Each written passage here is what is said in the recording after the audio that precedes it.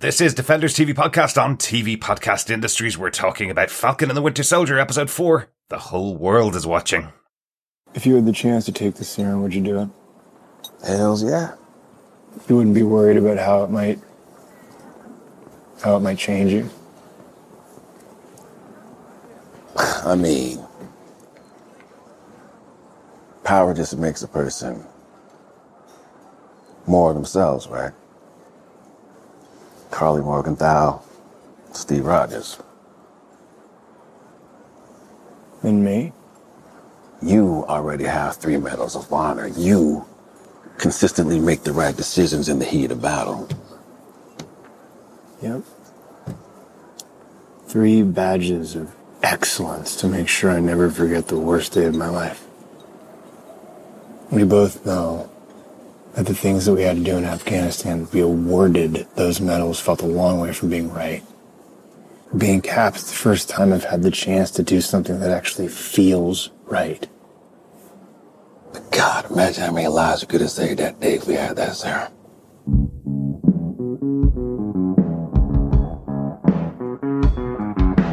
I hear a lot of people saying the blues, but I'm gonna tell you what the blues is. When you ain't got no money, you got the blues. Welcome back, fellow Defenders. It's Defenders TV Podcast on TV Podcast Industries. This time we're talking about Falcon and the Winter Soldier, Episode 4. The whole world is watching. I'm one of your hosts, Derek. Oh, Captain, not my Captain. I am one of your other hosts, John. And rounding out this head-smashing, globe-trotting trio, I'm Chris. Ooh, spoilers. Well, to be fair. Absolutely. Yes, we will once again be talking spoiler-filled in our discussion for Falcon the Winter Soldier Episode 4. If you haven't watched the episode, go watch it. Pretty big episode. You definitely need to watch this one before listening to the podcast. But thanks once again for joining us for our discussions of Falcon the Winter Soldier. If you haven't subscribed to the podcast, make sure you do so over on our website at tvpodcastindustries.com. If you subscribe to the main feed, you get our coverage of Falcon the Winter Soldier, Invincible, and Pennyworth, which we're doing every week at the moment. Our last episode of Pennyworth airs tomorrow, the 11th of April. So that's the last of the 3 episodes per week that we've been doing. So you can get all of those over on tvpodcastindustries.com. Yeah, it's been a busy spring. Spring has sprung, shall we say, on the podcast world. It certainly has. And we've only been able to do it with the support of our wonderful listeners who've been supporting us monthly over on Patreon. You can go over to patreon.com/tvpodcastindustries, support us over there. We've also been getting some additional support for my coffee addiction from buymeacoffee.com/tvpi, where you could buy me a coffee to keep me up doing my editing and recording the podcasts as well. It's been great fun. Thanks so much to everybody that's been buying coffees for me over there. I was up at 7 o'clock this morning doing the editing on our Invincible podcast, Chris. So I needed the coffee today. It's great. I love this on so many levels. At some point, it's going to be, right, buymeacoffee.com, buyjohnawine.com. Actually, you need to buy that domain, John. Buymeawine.com. Buymeawine.com. But it's WHINE. Oh, don't buy John a wine. No, don't do that. No. Why would you think that, Chris? I'm saying I'm whiny. I said nothing. Okay, Yeah. we need to buy chrisanenergydrink.com is what we need, I think. Oh, no, I don't do those anymore. And buy chrissinginglessons.com. There you go. Buy chrisatune.com. Oh, I like it. Oh, God. You mean like a lozenge that you can use for your sore throat? Kind of. Oh, that's a very European joke there, John. Tunes. Help you breathe more easily. Yes, but if you have some strange predication to listening to me sing, you just need to let our illustrious producer know by sending feedback to feedback@tvpodcastindustries.com and go, Derek, I want more Chris singing. Because I don't know why you would do that stuff, but if you do, yes, sure, we will do it. In fairness, we should probably buy all our wonderful defenders, or set up a website which is buymesomeearmuffs.com. I like Just for the cold? Or noise-cancelling-earphones.com. I like it. Let's get into our discussion about this episode of Falcon the Winter Soldier. Once again, this episode was written by Derek Kolstad and and directed by the director of the entire series, Carrie Scogland. Good to see them working together this time. I know I had a little bit of criticism last week about some of the clunky dialogue that was in there, calling back to Winter Soldier and Civil War. And I have to say, all props to Derek Kolstad. There's definitely a scene in here where he's done some much better writing of how you introduce previous moments from previous movies, with the discussion between the Dora Milaje and Bucky. So it wasn't Derek Kolstad's fault. He had to put in a lot of exposition last episode that just felt a bit clunky. He did it much better this episode. I want to just call that compliment out up front. Yes. Essentially, he also did it previously on. Mm-hmm. And it was more seamless. I have to admit, it was a lot more seamless and tear-jerking. Let's call it that, but we'll get into those in our points. Absolutely. Yeah, John, do you want to tell us what happened in this episode with your synopsis for Falcon and the Winter Soldier, episode 4, The Whole World is Watching? Sure. Investigations at the GRC Centre reveal that Karli Morgenthau will be at the funeral of her adoptive mother, Mama Danya. But unknown to Baron Zemo and Sam Wilson is that AO has given Bucky 8 hours until the Dora Milaje will take Zemo for the murder of their king, T'Chaka. As they head to the funeral, they are intercepted by John Walker and Lamar Hoskins. While Sam wants to speak with Karli in an attempt to understand her actions and persuade her to end her violence, an impatient Captain America intervenes with force. Zemo slips away and manages to destroy most of the super soldier serum, but is knocked out by Walker, who secretly then takes the last vial of serum. But at Zemo's apartment, AO and the Dora Milaje come for Zemo, but Walker refuses to hand him over. In the ensuing fight, Walker is beaten and humiliated by the Dora Milaje, while Zemo manages to quietly slip away and escapes his would-be captors. Later that day, Sam meets with Karli again after she had threatened his sister and nephews, where she tries to persuade him to join the Flag Smashers. Meanwhile, Walker and Hoskins engage with other Flag Smashers, where Lamar is killed accidentally by Karli. Enraged by the death of his friend, and having taken the last vial of serum, Captain America chases down and kills one of the Flag Smashers for all to see. As Captain America's shield drips with blood, a group of horrified spectators, along with Karli, watches on. Horrified indeed. Mm-hmm. Horrified like us all. Yes, really. horrified emoji. Absolutely. Lots to talk about this episode. Let's kick into our bullet points to discuss all of our big moments from the episode. Let's start right at the start. This opening scene where we go back to Wakanda with the Dora Milaje retraining Bucky to get rid of his programming. Nice opener. Yeah, this was spectacular. This really was. It was seamlessly blending scenes from First Avenger to Winter Soldier to what you call Civil War. Mm-hmm. Obviously the death of the Starks. And the agony on Sebastian Stan's face as the trigger words are called out. The fight, the fight to push back on them. It's just great. Yeah. I heard someone say, "Oh, there's Shuri in the background." I didn't see Shuri. I just saw the Dora Milaje. No, simply, he mentions Shuri, that's all. Yeah. He just mentions the fact that she helped him and got the arm and that kind of stuff in the conversation. I really like this because I love that you have this kind of relationship that Bucky has with Io set up so well in the fact that she's the one that helped cure him specifically of the work that was done by Zemo and by Hydra, on him. I really like how they've set this up as a scene, to show that would never work, I suppose, what Zemo tried to do and using the words again on him to try and turn him back into the Winter Soldier. That will never work again because the Dora Milaje and the Wakandans have worked so hard to take this programming out of him.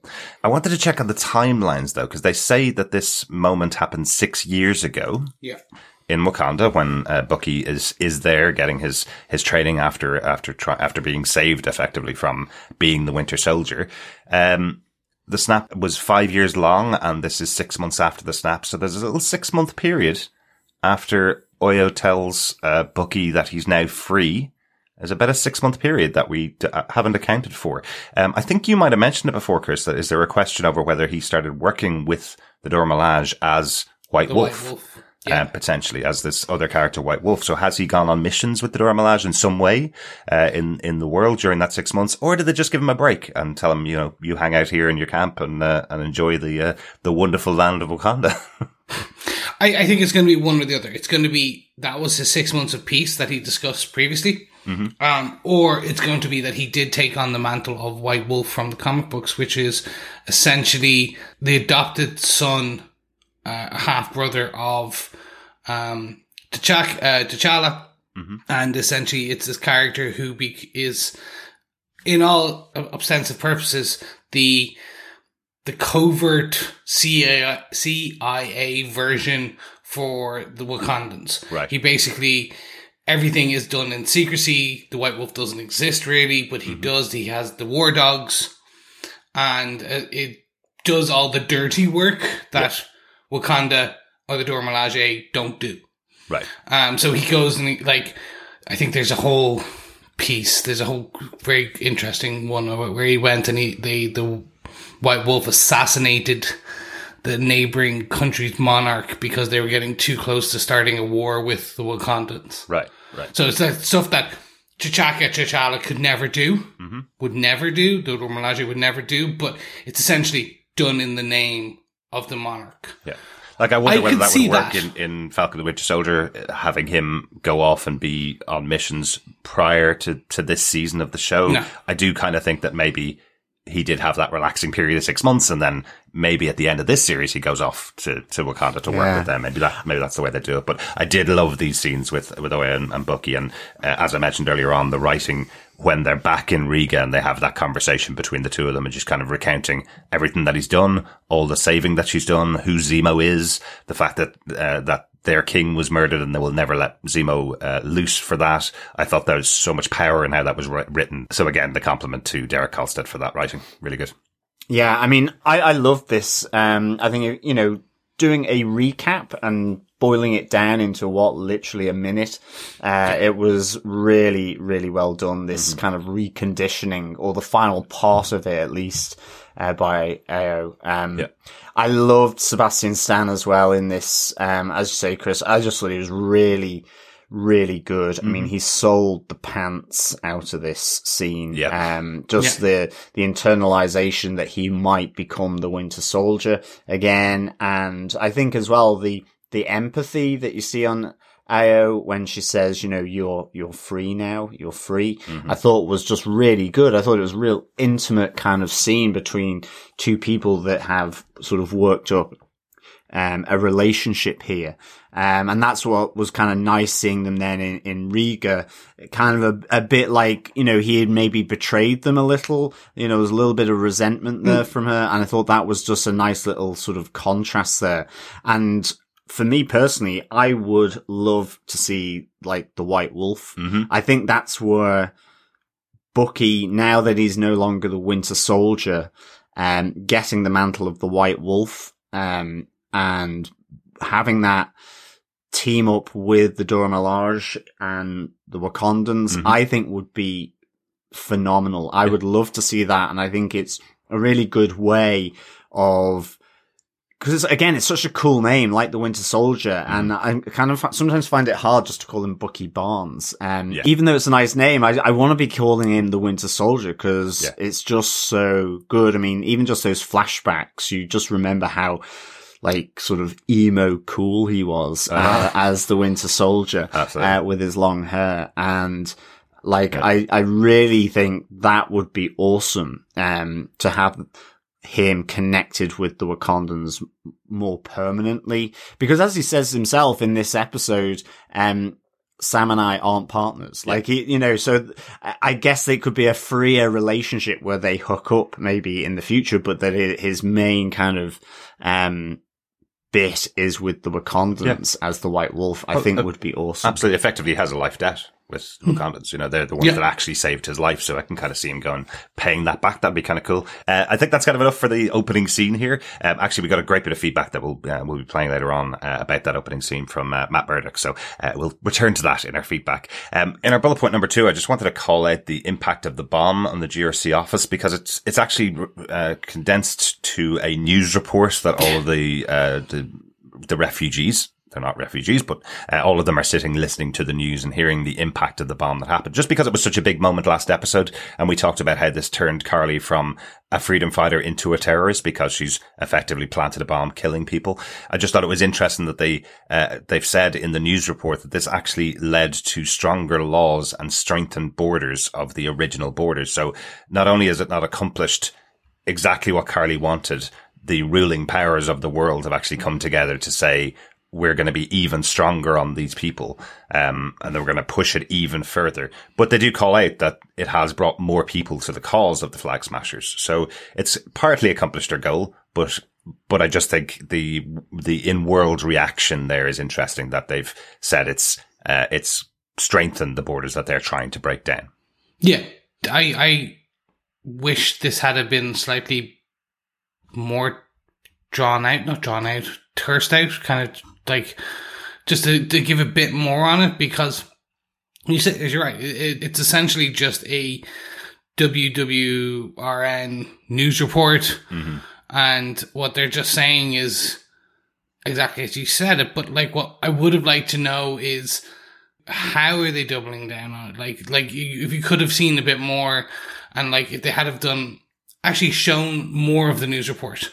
Versus doing a voiceover of like someone on their phone, while listening to the news report. Because what I'd like to see, like if they had I know it sounds terrible, but a vox spot of kind of like some of the, we don't call ourselves refugees, kind of explaining why they, like a couple of people going, well, we agree. Yeah. With like the Flag Smashers are terrorists, or just because essentially what you're just getting now is just a news report. And the reason I say this is because you're going to have, the ramifications of the blip, the impact of it is going to be throughout this phase. It is going to be a piece that happens, like it's 6 months ago. Yeah. In world time, maybe 7 months ago, and at this point, like, it's going to continue on throughout the rest of the phase 4, phase 5 of the MCU. So maybe they're saving it for later, but like, what you really do want, if this is going to be like terrorists versus non-terrorists, it's going to be the driving force of a lot of the good versus bad. Yeah. Throughout this, I think we just need to know a bit more. What is Joe Soap's opinion? Yeah, or even if they had, the President of the United States coming on screen going, we don't negotiate with terrorists. A big call out of someone internationally, head of the UN, something like that, saying it on screen. Thunderbolt Ross? Maybe Thunderbolt Ross, Chris, yes. Yeah, I mean, I kind of, news reports like that, it's the shorthand of keeping something there. And we've seen it in things like Batman a lot. You see it in comics a lot. Yeah. But I felt that this all played out in the episode in some respects. I mean, that strengthening of the laws and the borders is kind of signaled with the strong response of John Walker coming in like a bull in a china shop. And you have that kind of conversation with ordinary people with the telephone call between Carly and Sarah. And she talks about, he's not doing any of this in my name. I don't kind of support this new Captain America. That kind of, he's not my Captain America. He doesn't care about my people. No. I wouldn't stand behind the symbol of this America. Absolutely. And I think you have the context, of, when Sam and Bucky are going through that GRC center and none of them will talk. And you have one of them saying, we're not refugees. We're not seeking refuge from anywhere. We're displaced people. Exactly. Who have had all our rights taken away from us because everyone's returned from the blip. Yeah.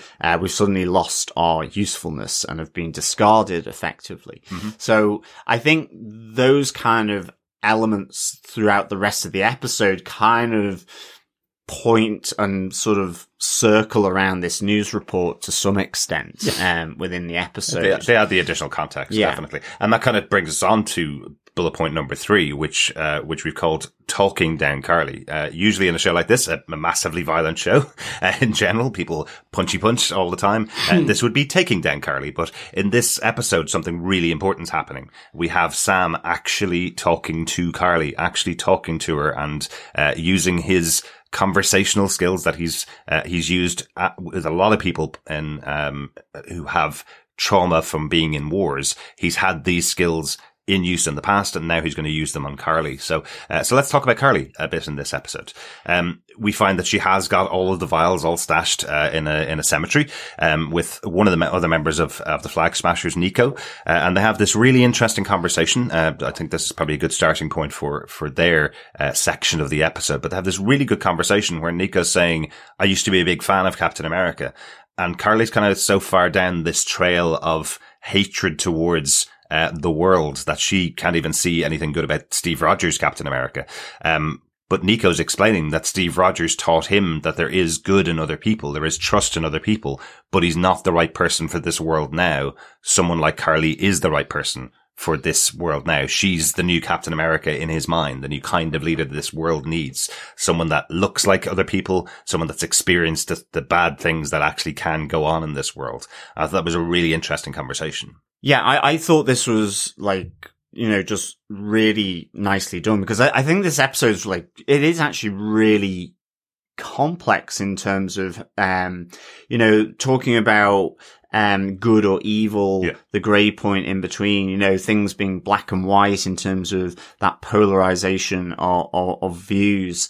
And this, this whole thing, this idea coming from the conversation that, Steve was a hero of his time, born, during World War II, that dichotomy of the Nazis and the Allies, and the good and evil. Yeah. And that there's this element where heroes actually, are messy. They're not perfect. Mm-hmm. Even though Steve tried to be in that sense, or very principled, maybe not perfect, he still had to do things that were messy in some way. So he himself wasn't, I don't think, black and white, good and that personification. He tried to uphold those and was the best at doing that, I think.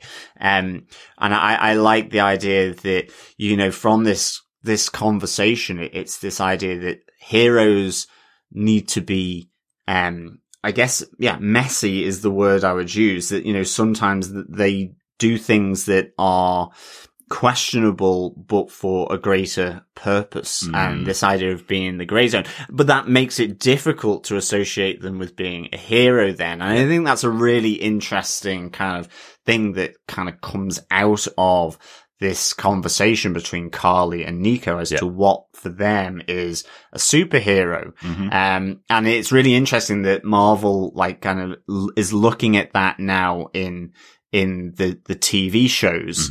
Mm-hmm.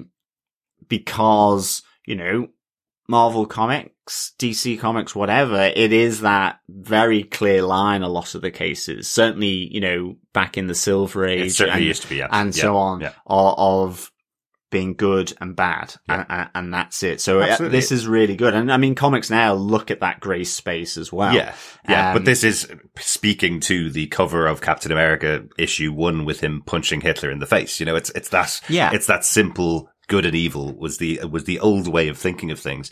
And it's brought out in the conversation from Zemo, which I love getting the explanation of who he really is, what he really believes. And he talks about it in terms of supremacy. And it's such a good conversation between Sam, Bucky, and Zemo, where he's saying the serum entitles people to supremacy. I don't care who they are. They have taken something to enhance themselves over other human beings. And once they do that, they're in exactly the same space as the Nazis. And you see Sam and Bucky nodding. And then he goes, and the Avengers. And then Sam goes, oh, hang on a second. Those are our friends you're talking about. But he's going, no, that's exactly why I did what I did. Yeah. I attacked them because they believe they're superheroes better than everybody else. And they're not better than anybody else. But the minute somebody takes that serum, that's who they become. And it bleeds into that great conversation between Sam and Carly, where he repeats the same thing to her. And I love her response. I love the conversation that's in there where he's going, you've hurt people. You're killing people. That can't be the right way to go. A friend of mine says that that's supremacy. And she goes, oh, I'm absolutely anti-supremacist. But if innocents get in my way, I'd kill them again. And then she's like, oh, hang on a second. You've made me say something I didn't want to say. You've made me sound much worse than I am. But it is a great concept to bring in, you know? She wants the world her way to help her out. And at the cost of innocence. So yeah, I think Zemo is just phenomenal. I love that because it's again, I've said this before. It's coming from how he was portrayed in Civil War, and again here, it's this counterpoint to hero worship, I guess, and the possible dangers of that. And I mean, in effect, like you say, he says anyone on the path to being a superhero is on the path to superiority. And it's that he's not saying that the Nazis are the Avengers, and vice versa. Yeah. It's the idea that the core of Nazi belief was this idea of superiority. Yeah. And I guess what turns good superheroes or, to bad superheroes is the idea that superiority makes them different. I mean, actually, it's Magneto in that sense. The very thing that he, was subjugated to, he begins to, advocate this idea that we are superior to humans.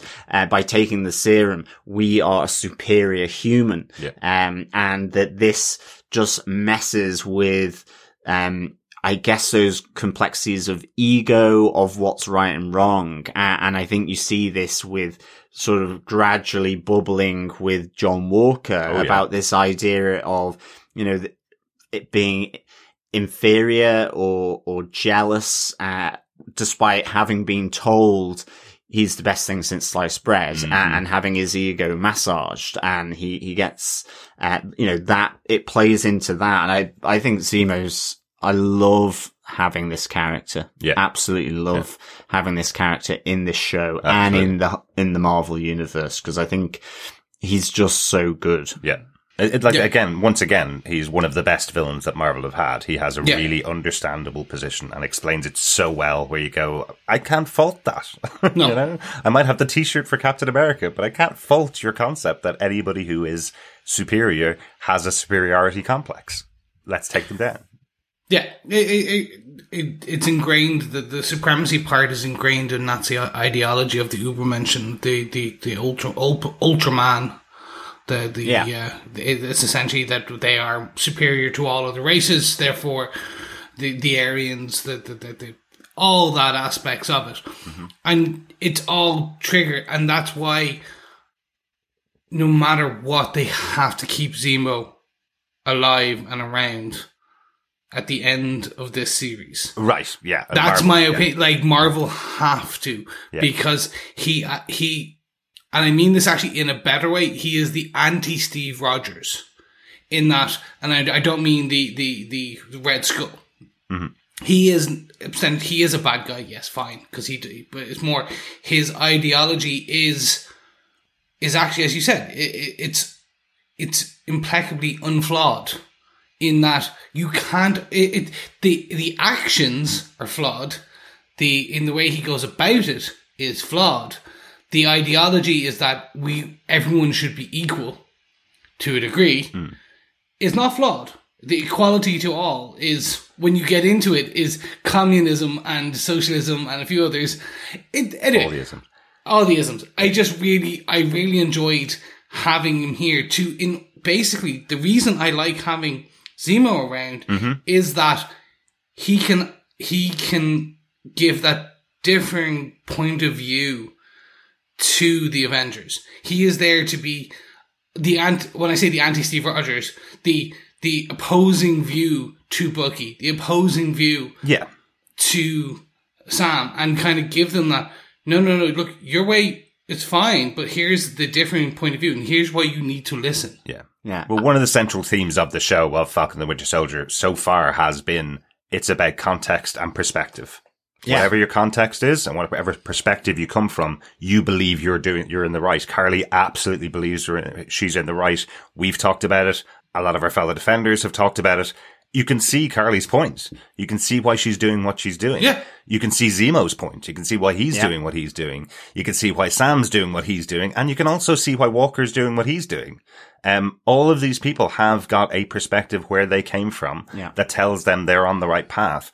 But I love how Zemo breaks this down. I love how it turns into, as I say, the conversation with Sam and Carly, where Sam kind of gets her to admit that she is doing something wrong here. He says to her, well, are you going to create more people for your army? Are you going to use the serum to create more people? And she realizes in that conversation, actually, maybe that's not the right path to go down here. Maybe I don't need to create more super soldiers. Yeah. And it felt like in that moment, she would be on the right side with Falcon. She may put aside her methods and maybe work with Sam and do things differently in that moment. Well, that's for it. A second. I mean, that's it. I think it's playing with the idea, I guess, that has increased over the last 5-10 years, this idea of polarization. Mm-hmm. So, I mean, it's like, and polarization of views in that you see that in American politics where they can't work across the aisle type of thing, or any kind of politics. Yeah. Sony versus Xbox. Or you see it, PlayStation versus Xbox, said Chris, just in case you didn't hear him. It's this idea of not listening to other people in order to adjust and that adjustment isn't some undermining of your principles. And I think that's the thing. I think for me with Zemo, and it's not that I'm 100% sure on this yet, but coming to what Chris was saying there, I don't think he's entrenched. Yes, he has a clear thing to destroy the serums and he doesn't like super soldiers, but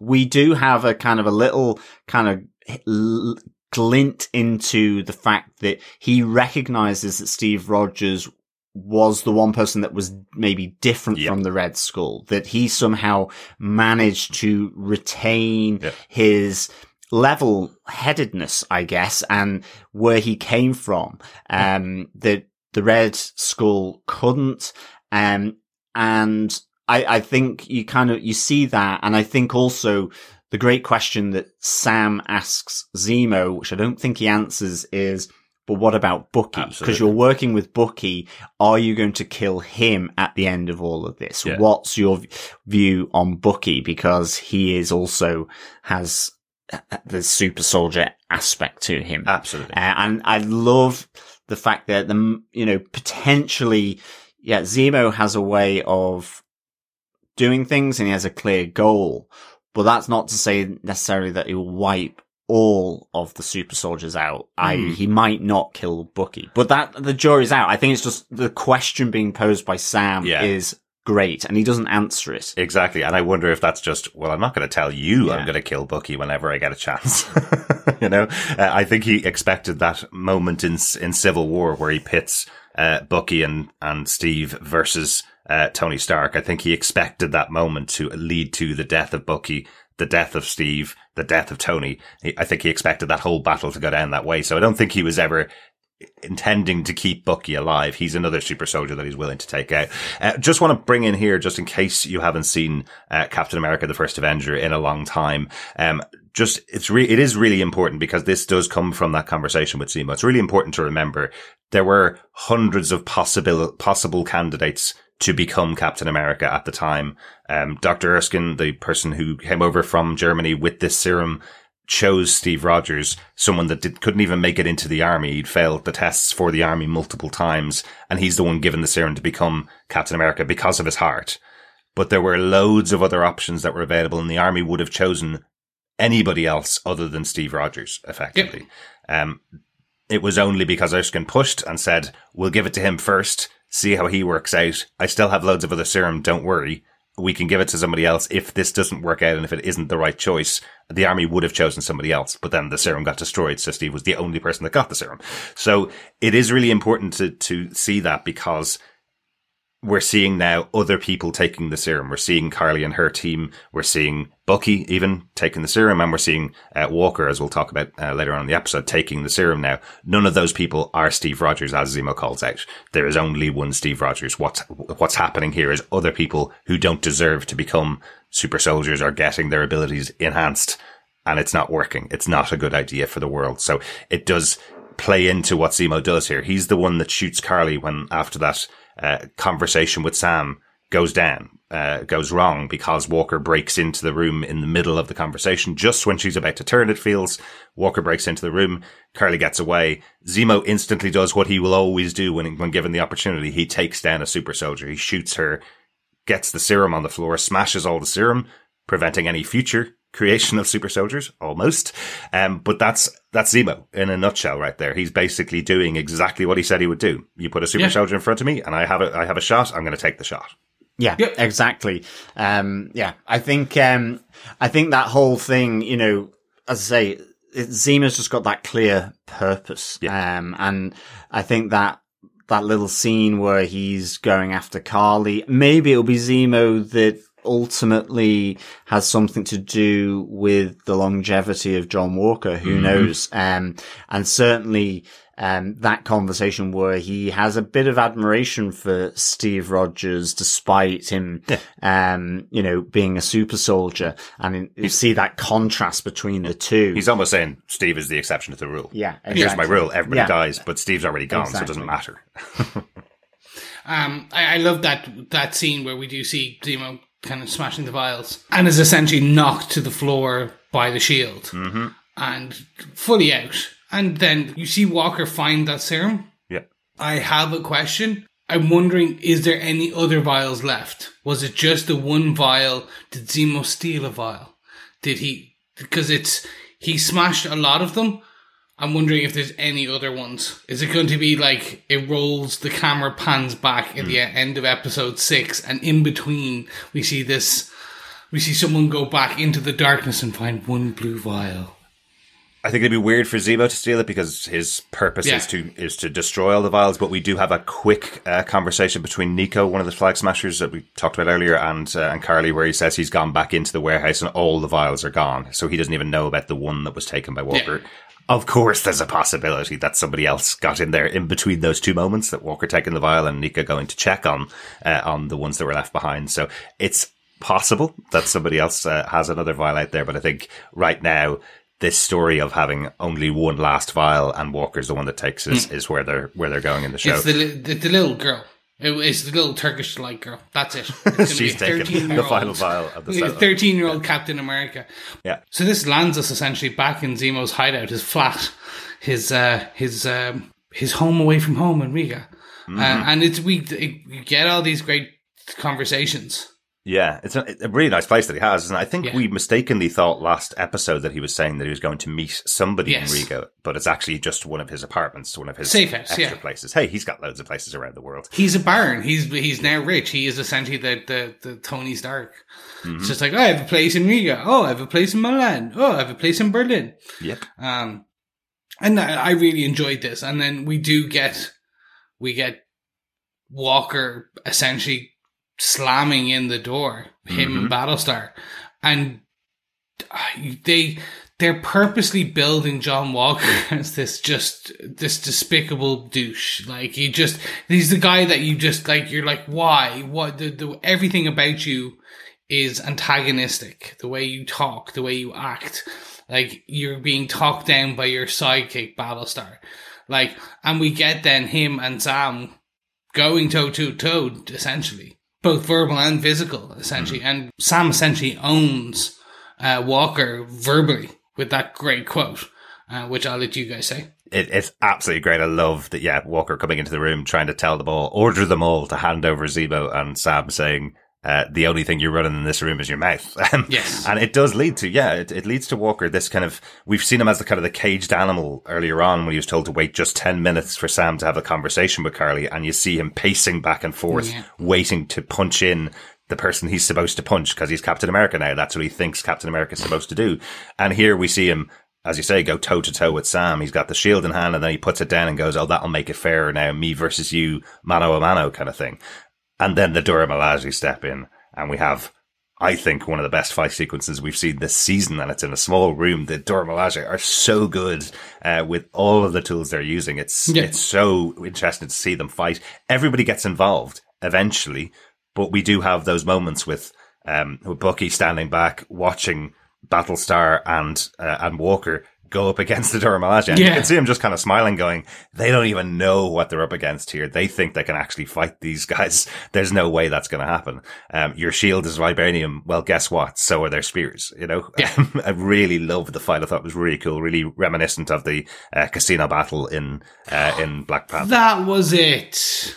There you go. I couldn't place my finger on that. It was because it's that close quarters spear that Okoye uses in that scene, and that was it. I just couldn't place my finger on it. Thank you. Like they're doing the spinning around the neck exactly like Okoye did. Exactly. That fight.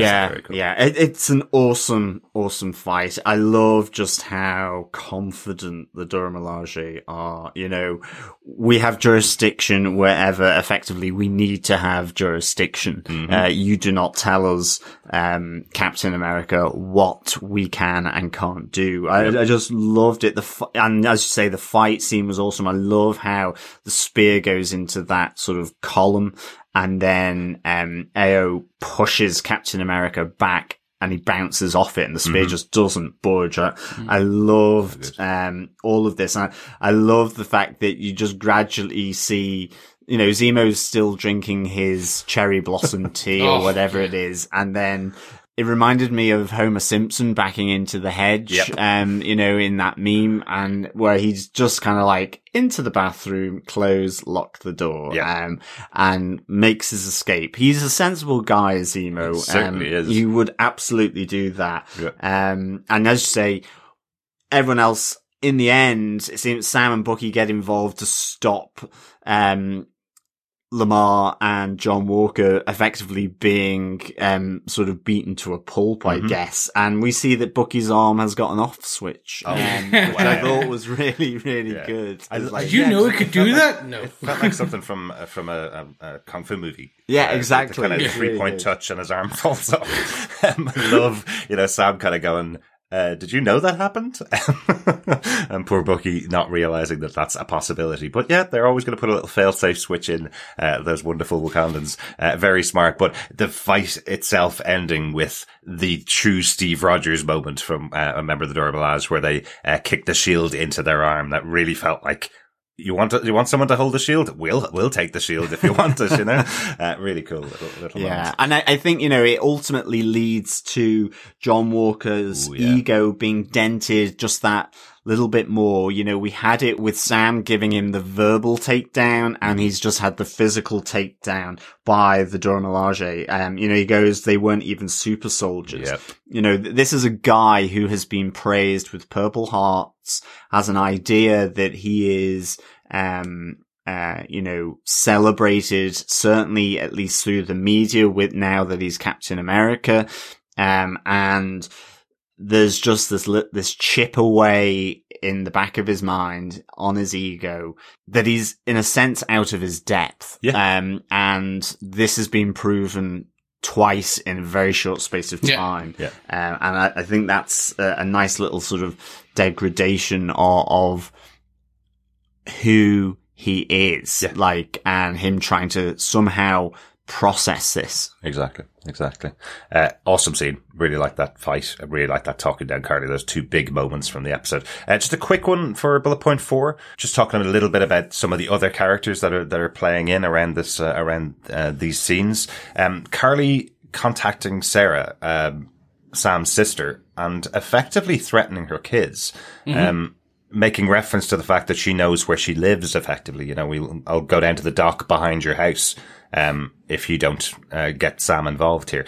You already mentioned the conversation with them about whether Sam would work for this Captain America, and Sarah kind of saying, well, the government don't care about us, so why would I care about their symbol from Sarah, which I thought was really important. Continuing on, the conversations that we've had, about Sarah and their situation, throughout the season. I thought it was a good moment, but it is all about, Carly trying to get Sam and Bucky separated from Captain America and Battlestar, having those two groups separated so she can talk to Sam one-on-one again. and the rest of her team can take out Walker and Lamar. What did you think about this one, Chris? The kind of this idea of what she's doing here, separating them and threatening his family, threatening Sam's family. Not great. No, this is the shorthand for me, from the writer's perspective, to show, okay, Sam nearly brought her back, but she's gone. She is no longer redeemable. She will be a villain. Like, she's basically crossing that unwritten rule line, which is you do not threaten to kill kids just to get what you want. Like, Sam reasonably takes it in his stride. He is pretty worried, but but when he says it to her, and Carly's like, well, I wouldn't hurt them. I just wanted to see if I could trust you. And at least I was watching it going, but how does Sam know he can trust you? You literally called up his sister, told her that you've been watching her property, and that we can get to you and your kids if we need to. Like, that's a more significant threat than just calling her up and saying, I can get to you. She specifically said, we've been watching you, basically. I guess it does verify his intentions pretty quickly in that he meets her and doesn't immediately try to kill her, or, take her into custody, because, Sam wouldn't kill her, I don't think. And so, like, it does verify his intentions for her, which I think I kind of also took as part of why she was doing this. It was to separate the two groups, but also to get that what's Sam's intentions, because his previous talk with her was interrupted by John Walker. It's kind of, it's a trap, so I think it's kind of both here. I mean, she does kind of say, I would never have gone after them, whether we believe her, I don't know at this stage. It's like saying she'd never kill, and she just killed the GRC office. But it does bring in a really interesting conversation that she says in that she says to Sam, I would never kill you because you mean nothing to the controlling governments, the GRC. You're not this big player. The symbol, the taking down of the symbol is taking down Captain America. Yeah. But essentially from this, we get a call from Sharon to say that they was split off. Like they were split and they're going after Walker. Sharon has access to spy satellites. I love that. Yeah, that's in the call from Sam where he calls her up and says, would you be able to help me out? And she says, I might have access to 2 satellites. I think we're going to have to talk about this really quickly. The theory that she is possibly the power broker, as we talked about last episode. There's just, because of the way she's on that call with Sam and walking through a very heavily armed guard area. There's not much there for this episode, but just because she's having that walk through while on the phone, everybody seems to know her. They're obviously protecting something very important there. It really does feel like that's the power broker's minions, and they know Sharon very well. Yeah. So she does say to Sam a line about the power broker wants his serum back from Carly, and then Carly gets a message almost verbatim for what Sharon has said, that he wants his serum back, effectively. So it just is still pointing towards Sharon potentially having taken over the role of power broker in Madripoor. So I thought that anyway when I watched the scenes. John, anything? Yeah, no, there's a lot of indications here that, as you say, walking down the street with all the heavily armed guys and being quite comfortable with it. The access to satellites. I mean, there's something more than just simply a stolen art dealer here, for sure. Absolutely, for sure. Yeah. It was also only on my second or third viewing that I realized what was happening with the plan for Carly. There's just a weird moment where Falcon effectively jumps off to fly off to Walker when he gets that call from Sharon, and Bucky jumps off the side to follow Sam and is interrupted in midair by Carly punching him in midair. And I was kind of going, why is she doing that? And it was only when I realized that she was trying to keep them separate. That's her role in this plan, is to keep Sam and Bucky there. And they were about to leave and go off. So she was trying to stop that from happening. But it just seemed really weird. I was like, why did she suddenly pounce in the middle of air to take out Bucky there? Oh, right. She's supposed to be keeping them here so that Walker's an easier target for the rest of the Flag Smashers. Yeah. Yeah, no, and it, again, looked great. It was cool. Yeah.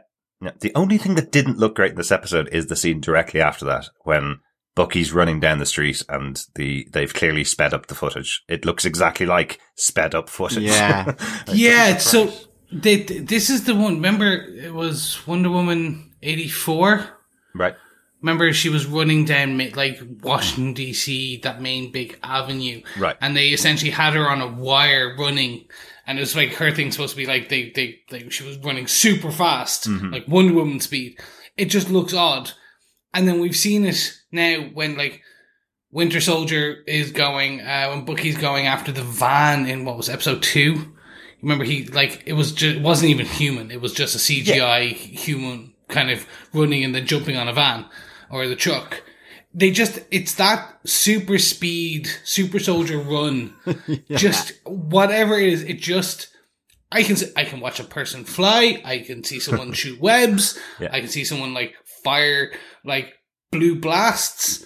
All looks great. Yeah. Super speed running seems to be just I'm just like, no. It was kind of like Benny Hill. Yeah, it was just, it's kind of just the very short steps, but very, very quick sort of, it didn't kind of quite work that well when he jumps down and then runs off down the street. It looked, as you say, they had sped up the footage or whatever they had done. It's a cheap technique. That's how the Flash would have been made in the 80s. Let's get on to our final bullet point for the episode, talking about Walker and the Shield. I suppose it's kind of it is the big moment. I'm sure everybody's talking about this moment, so let's talk about it ourselves. It kind of kicks off from, as you mentioned earlier on, John, from Walker and his feeling of other people being able to beat him constantly. All of these super soldiers, all these people with powers being able to beat him, and then being beaten by somebody that doesn't have powers, that has better training than him, which was the one thing that he's constantly falling back on. He is the best example of the army. He's the best example of training, overcoming everything, and the Dora Milaje beat him. So we get a conversation between himself and Lamar, going for a coffee, having their discussion about who he is and whether he would have taken the serum, and whether Lamar would have taken the serum if offered to him. And we get a little bit more insight here about who he is. We had that scene from episode 1 where they reeled off all of his achievements, and we find there's a little bit of darkness maybe behind him getting these 3 medals of honor. He describes it as 3 medals of honor for the worst day of my life. Yeah, I thought that was really interesting. Yeah. The thing to remind him constantly of the 3 worst days of his life because of all the people that were killed, his fellow soldiers and stuff like that. That's the way I was taking it. Right. Just the general sort of disaster that they found themselves in, for him to show that bravery or valor or heroic actions, right. I guess. Yeah. But see, I wonder if it's that he got 3 medals of honor for doing, or 3 badges of honor for doing specific missions that he was told to do by the government, because that would play in again to this American Army version of Captain America that is John Walker, someone that followed what he was told to do effectively, but he feels bad about it. You know what I mean? I took it as essentially he killed a lot. Mm-hmm. Basically, it's it's that kind of, okay, his crew was killed, or his unit was killed, and he went on a killing spree. Okay. He basically took down the insurgents, whatever we want to call it, right, and cleared that. Like, basically, he survived an IED and basically did that. Like, he goes blind with rage, which we see later on. Which we certainly see even before he's taken the serum. He's gone blind with rage a few times in this episode. I wonder, are we going to get the traditional flashback episode where we'll see what it was that gave him those 3 badges of honor next episode, potentially? A little 20-minute slot in the episode showing who Walker was in the army. That would be interesting to see, I think. I hope not. I hope what we get is just essentially in the next episode him being stripped down by the US government, disavowed by the US government, basically going, like, they take out his file, John Walker, like, we did this, like, look what you did previously. We thought this was behind you. We gave you the Medal of Honor, blah, blah, blah. You are no longer, and they rip the A off his chest kind of thing. It's like, you no longer deserve the shield. You are not Captain America. Right. And that's the step too far for him, because essentially what I take from this, and taking more and more, his feelings of inadequacy is what drives him. He feels he must be the best of the best. Yep. He must be the top peak physical human, as we hear from the MIT studies. He wants to be studied all the time. He's the best officer. He wants to be the best Captain America. And all that we're seeing, and all he's seeing, is everyone saying, well, you're not Captain America. Yeah. And his idea is, why take a knife to a gunfight? You know, he's coming up against the flag smashers that have the serum coursing through their veins. He's dealt with just, I guess, better trained people, with the Dora Milaje, and sort of certainly more wittier people with Sam. And all of it is just his insecurities about maybe how good he is, plus the whole mantle of Captain America sort of weighing him down. I mean, it's interesting we get Bucky sort of making the observation that there's something wrong with Walker. Yeah. As you say, there's a lot of moments where he's kind of gets lost in his own thoughts, and you can see that throughout this episode. But even the moment when Bucky's trying to block him from going in on that conversation with Sam and Carly, where he just looks at Bucky, goes, it must be so easy for you with that serum running through your veins. You know, he's got that real anger and aggression within him. I would also say, in terms of anger and aggression, you wouldn't want him to be a dinner guest at your house, because he kicks so many doors in. I mean, if I was Zemo in that apartment, I would be saying, right, the bill's going to the US government or something. Could you use your hand to open a door, please? Yeah, it's like everything is, I must smash this door open. I mean, even like that ornate door, as he's going after the flag smashers here in this final kind of big scene, I was like going, I hope that was a prop, that it wasn't the actual door of this fairly ornate building, I guess. But, yes, it was like smashy, Captain America, you know, brings a sledgehammer to crack a nut, basically. Speaking of smashy, Battlestar is broke. Yes. The Cylons have got him. Yeah, like, this is, when you talk about bringing a gun to a knife fight, yeah, well, this is kind of what happens when a normal human being goes up against superpowered individuals. But he had nothing. He didn't have wings, vibranium-tipped wings, or anything like that, like Sam. He's not trained like Sam. Yeah. So essentially, yeah, he gets thrown into that pillar with some force by Carly. And yeah, I didn't think they'd kill him. I thought, like, essentially that was he's out and his back is broken, or blah, blah, blah, blah, blah. Yeah. But when you think about it, yeah, no, if you're thrown with that force in your neck, that is your trigger moment. There is a bit about this fight, which is, like, it's a great fight. I love, you know, the call out from Walker that why is there so many knives in this room? Yeah. Everybody attacking each other. But there is a thing about this fight where, if you think about it, apart from, Sam and Lamar, everybody else in that room is superpowered. Everybody else in that room right then has taken the super soldier serum, and they're punching each other, and it's escalating. The punches and the fighting is getting stronger and stronger. Lamar got captured when going in, and we see him doing that awesome move where he's able to cut himself out of a full hog tie, basically, is what he has. Yeah. And I thought it was interesting, just to point it out, it's the uniform that he's wearing that has a knife in the right place for him to be able to cut his hands out of the situation he's in. And I think that's really smart. It would make sense that that's how you would build your uniform to conceal weapons to lays that we cut out. But yeah, you're right. It was a bit of a shocker. Again, a comic book character. Battlestar is the partner of US Agent in the comic books, John Walker. So a bit of a surprise that we do have him killed here, but it shows consequences for everybody. And there is kind of that moment of, I don't know, a bunch of 15-year-old teenage gangs beating each other up, and then suddenly something really bad happens and everybody runs away. Because it's Carly is trying to hit Walker. Lamar gets in the way, doing the hero thing, trying to stop her from hitting Walker. And then he gets thrown against the wall. back cracked. Yeah. And he's gone. And everything just stops in that moment. I thought it's a really good moment because the battle has gone on for a while beforehand, but it does feel a little bit like a teenage fight. As I say, everybody runs away.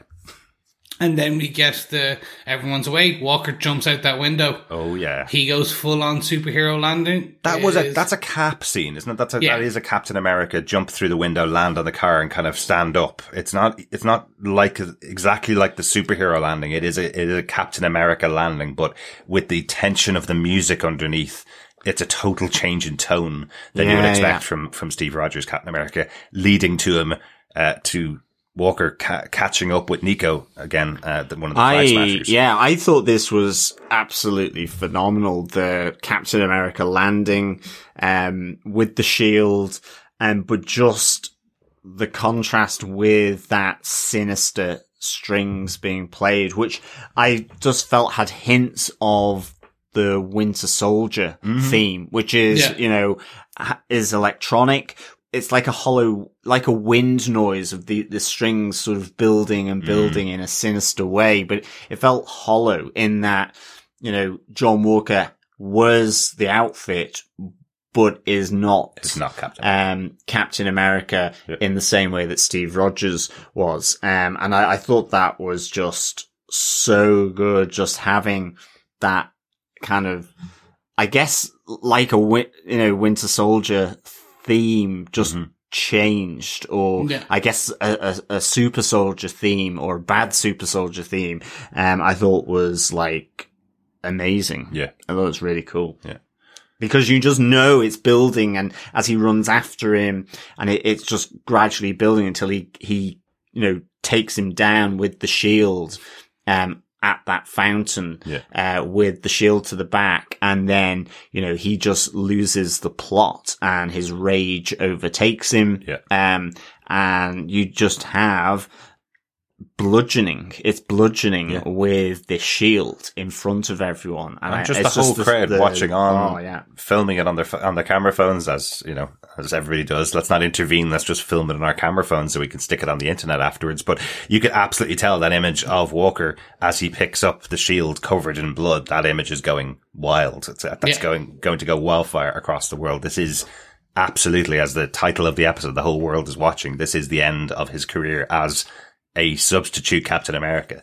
And it feels like, I suppose that's part of John Walker's character. When you're in the army, there's things that you have to do, generally not shown to the world, but going ultra violent effectively. So when he's in a war zone, that may have been something that he's doing, but he's in the middle of a square here, in a normal town, everybody else going about their business. And now it's broadcast around the world effectively. But, I did notice one thing throughout these scenes, that Walker had a drip of blood coming out from underneath the mask the whole time. Which just felt really different. We've mentioned before that Disney Plus doesn't generally have blood on their TV shows, and throughout this season, it seems to be getting bloodier and bloodier as the episodes go on. They've been involving more and more blood. But yeah, it's kind of seems to be over for John Walker's Not My Captain America. Yeah. Like he's buried his career much like he buried the shield in Nico. Yeah. It's interesting. Like, I didn't think this is how they'd go about it, like essentially making him the villain, but this is what they've done. They are showing this evil's wrong. It's the loss of control, I guess. Exactly that. It is I say anti-cap, it's not. It's just this is what happens when you have someone as power. This is the whole thing, is that this is what happens when you have all these superpowered individuals without control. And bringing guns to a knife fight. Yeah. I mean, I guess as well, it's really interesting take. He has been put as this hero in Captain America in terms of taking Steve Rogers' place, like we saw earlier on in this series. And there's this idea that he's a hero because he's been given 3 Purple Hearts. And it comes back to this idea of, you don't see those covert operations. You don't know what happens. Exactly. Who may be the collateral damage in that? Who may be the fallen comrade and soldier by John Walker's side? It comes back to this idea of remembering the 3 worst days of my life through these purple hearts. But people with purple hearts would be courageous heroes. You know, it's that kind of idea of being commemorated it for valor and service above and beyond what you would normally do. And you wonder, what were the hard, messy choices that had to be done in that time to survive that encounter, that situation, which is kind of coming back to the point right at the start. And here it's on display. It's also because he's lost control and because of the situation, the death of his friend, effectively. But it's complete loss of control. And whilst in, you know, a remote mountain pass in Afghanistan, that wouldn't be seen. Here, it's in the middle of a square in Riga. And, you know, that final image where, again, it's the shot from below to give that heroic, imposing feel of Captain America with the shield and with the bottom part of it dripping in blood is just like a great subversion of that whole iconography, I guess, of what Captain America is. That was your cover. That was your cover of a comic book. That is literally the Captain America covered in blood with a bloody shield, and it's still dripping. It's the Hydra cap cover. This bad Captain America right there. If you didn't need it more clearly, they even have Nico going, but it wasn't even me that did that. Before he dies. He even calls out when being beaten by the shield, it wasn't even me that did that. So, this is not our Captain America. I think I called it out in episode 2.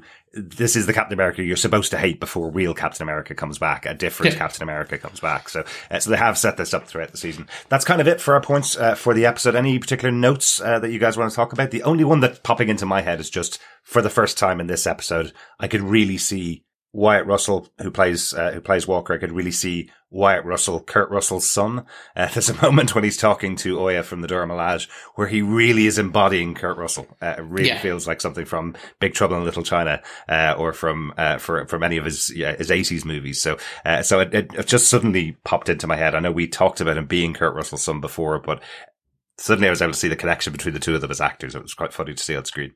Yeah. The only thing for me was, and don't shoot me, but I thought the funeral of Mama Danya and that whole thing was kind of really kind of nicely done. I think like there was part of me that was when this felt more meaningful than Tony Stark's, which was kind of like, you know, as it was kind of like this little water feature being pushed out onto the lake. And then it was just like, look at all the superheroes as the camera kind of moves back towards the house. But it felt more emotive than the Tony Stark one. And I thought it was really weird that I kind of got that feeling at that moment.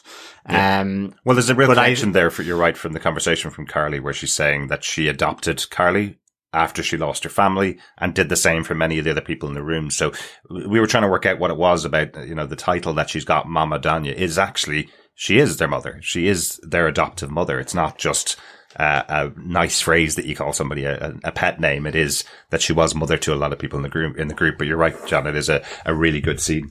Can we also just call out Zemo and his Turkish delight, and enticing the children. It was a bit weird in that area. That was a bit weird, definitely. Very, very odd. I'm not a fan of Turkish delight anyway, but the feeling I got from him was like Varys, a character from Game of Thrones who gets the children of the city to bring him all of his information. It's just a little weird having this guy walk into the center of a courtyard with loads of children and a bag of sweets, sing a song to them and bring them all towards him and then go, whisper in my ear, little children. Just feels a bit weird from Zemo. Well, no, I didn't take it like that. I just took it as Varys, and that Zemo just took a different approach to trying to get the intel, which was, you know, bribery. It was bribery. That's all it was, with sweet Turkish delight for kids that are hungry and running low on supplies, and effectively kind of, you know, his whole conversation with them was, I've come to pay my respects. So it was pure manipulation, but to purely get intel. Mm-hmm. So I saw this more as a Varys type approach with his network of little sparrows in Game of Thrones. It's just and he was far more successful at finding out where Carly was than Sam or, Bucky. And it was guessed that he understands the idea that, children have eyes and they can be just as good a source of intel. Yep. Yeah, I didn't find anything weird. Yeah, but kids, don't take sweets from strangers. Chris, any final notes for this episode? I endorse that message. That Turkish delight should have been off. Unless he has someone going in restocking his things.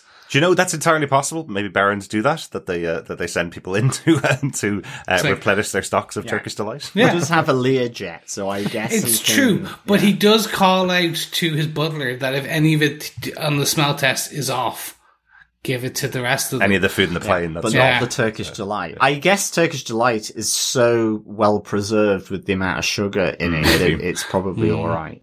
Excellent. It's just the fact that it's Turkish delight, I guess. Yeah, awful. And now I want a Turkish delight.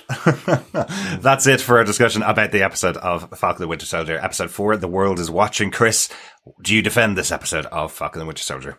Yes, straight up. I'm not going to bury the lead like Walker buried the shield. It was everything I want. It has that level of writing, that emotion, that empathy, that the direction, the cinematography, the fight scenes. It just has it all. It had Falcon back in his suit. It had superpowers. It's why I love the MCU, but it's also why I'm starting to so much love the MCU on Disney Plus.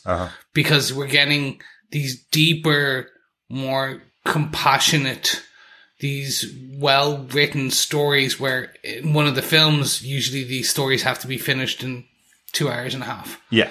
Now we're getting up to 5 hours, 6 hours of, or just below, of these deep globetrotting superhero romps that makes you to talk about, okay, is there supremacy to take a super soldier serum? Does make you think, and it also makes you, the whole Killmonger analogy is are sometimes these villains actually, their motives are right, but sometimes their actions are wrong. Yeah. It does make you question those things, and that's why I absolutely defend and love this episode. Also, I just can't wait. Two more episodes. I think I know where it's going. But right now they are going to take me. I'm on the river. I'm gently following we're about to go to the rapids, but I'm gently following the river. Excellent. John, do you defend this episode of Falcon and the Winter Soldier, episode 4? Oh, absolutely. I give this 5 Turkish delights out of 5. Wow. I really enjoyed this episode. It was this whole thing of, what it is to be a hero, and where does that line lie, when you stop being that hero. And I just loved the whole thing around this about symbols, about, approaches to an adversary in Carly, Sam being very diplomatic, coming at it from a sympathetic or empathetic point of view, trying to understand her motives and trying to sort of stop her using violent means to her ends, where, contrasted with John Walker, where it's, Broforce approach of, smashy, yeah. And just, having to use total force in everything. Yeah. And just then with the hero thing, seeing John Walker, he didn't start off as a bad guy, but you see the weight of what this uniform, what this symbol, what this iconography has done to him, seeing him sort of losing his confidence, feeling humiliated, having his ego sort of gradually knocked down a peg or two. And of course, all of this is being flagged by Zemo ultimately in his conversations about, what it means to be a superhero. And it's just so well done. I mean, I'm absolutely loving Daniel Bruhl as Zemo. To me, like, he feels like the sort of this voice in my head sort of asking these sort of tough questions, but his motives are, you know, he's saying these to, you know, unsettle and disrupt Sam and Bucky. You know, what's his relationship with Bucky ultimately when all of this plays out? Will he try and kill him because he's a super soldier? Is he that principled? And I just think it's all this episode fantastically interesting from that point of view. And that final scene with the red on the shield, you know, is just so iconic as well. And just that different version, effectively, in Carly's mind, this is what she was talking about previously. This idea that the shield is a symbol of a bygone era, both because it's a shield, I guess, but also seeing it being wielded and bloody. I guess the interesting thing as well, and the final thing for me was, like, the death of Lamar. I think it needed that for that trigger, effectively. Ultimately, this is John Walker's trigger protocol, like the Winter Soldier, is that he's lost a good friend, confidant, and comrade in his unit, and this was his trigger word, and I thought, or trigger action. But I think as well, the fact that Lamar, you know, not being superhuman, you know, we've talked about it a lot, where, well, if I wasn't superhuman and I had a vibranium shield chucked at my head, the likelihood is I'm going to die. And in the same way, the force that he connects with that stone pillar, is most likely going to crush and break his spine, to the point where he's dead. And like, that is actually kind of a really important point in itself, that these, and again, and don't bring a non-super soldier to a super soldier fight. Exactly. And it points back to what Zemo is saying around that path to being a superhero, or super soldiered, I guess, is the idea of superiority. And it's shown in that physical act that Carly knows she's better physically than Lamar, but doesn't hold back. She still launches him at that post. So I absolutely thought this was a fantastic episode of Falcon and the Winter Soldier. And 5 Turkish delights out of 5. Excellent. Derek, do you defend this episode of Falcon and the Winter Soldier? Yeah, I love the structure of this episode. Really love this episode. Totally defend it.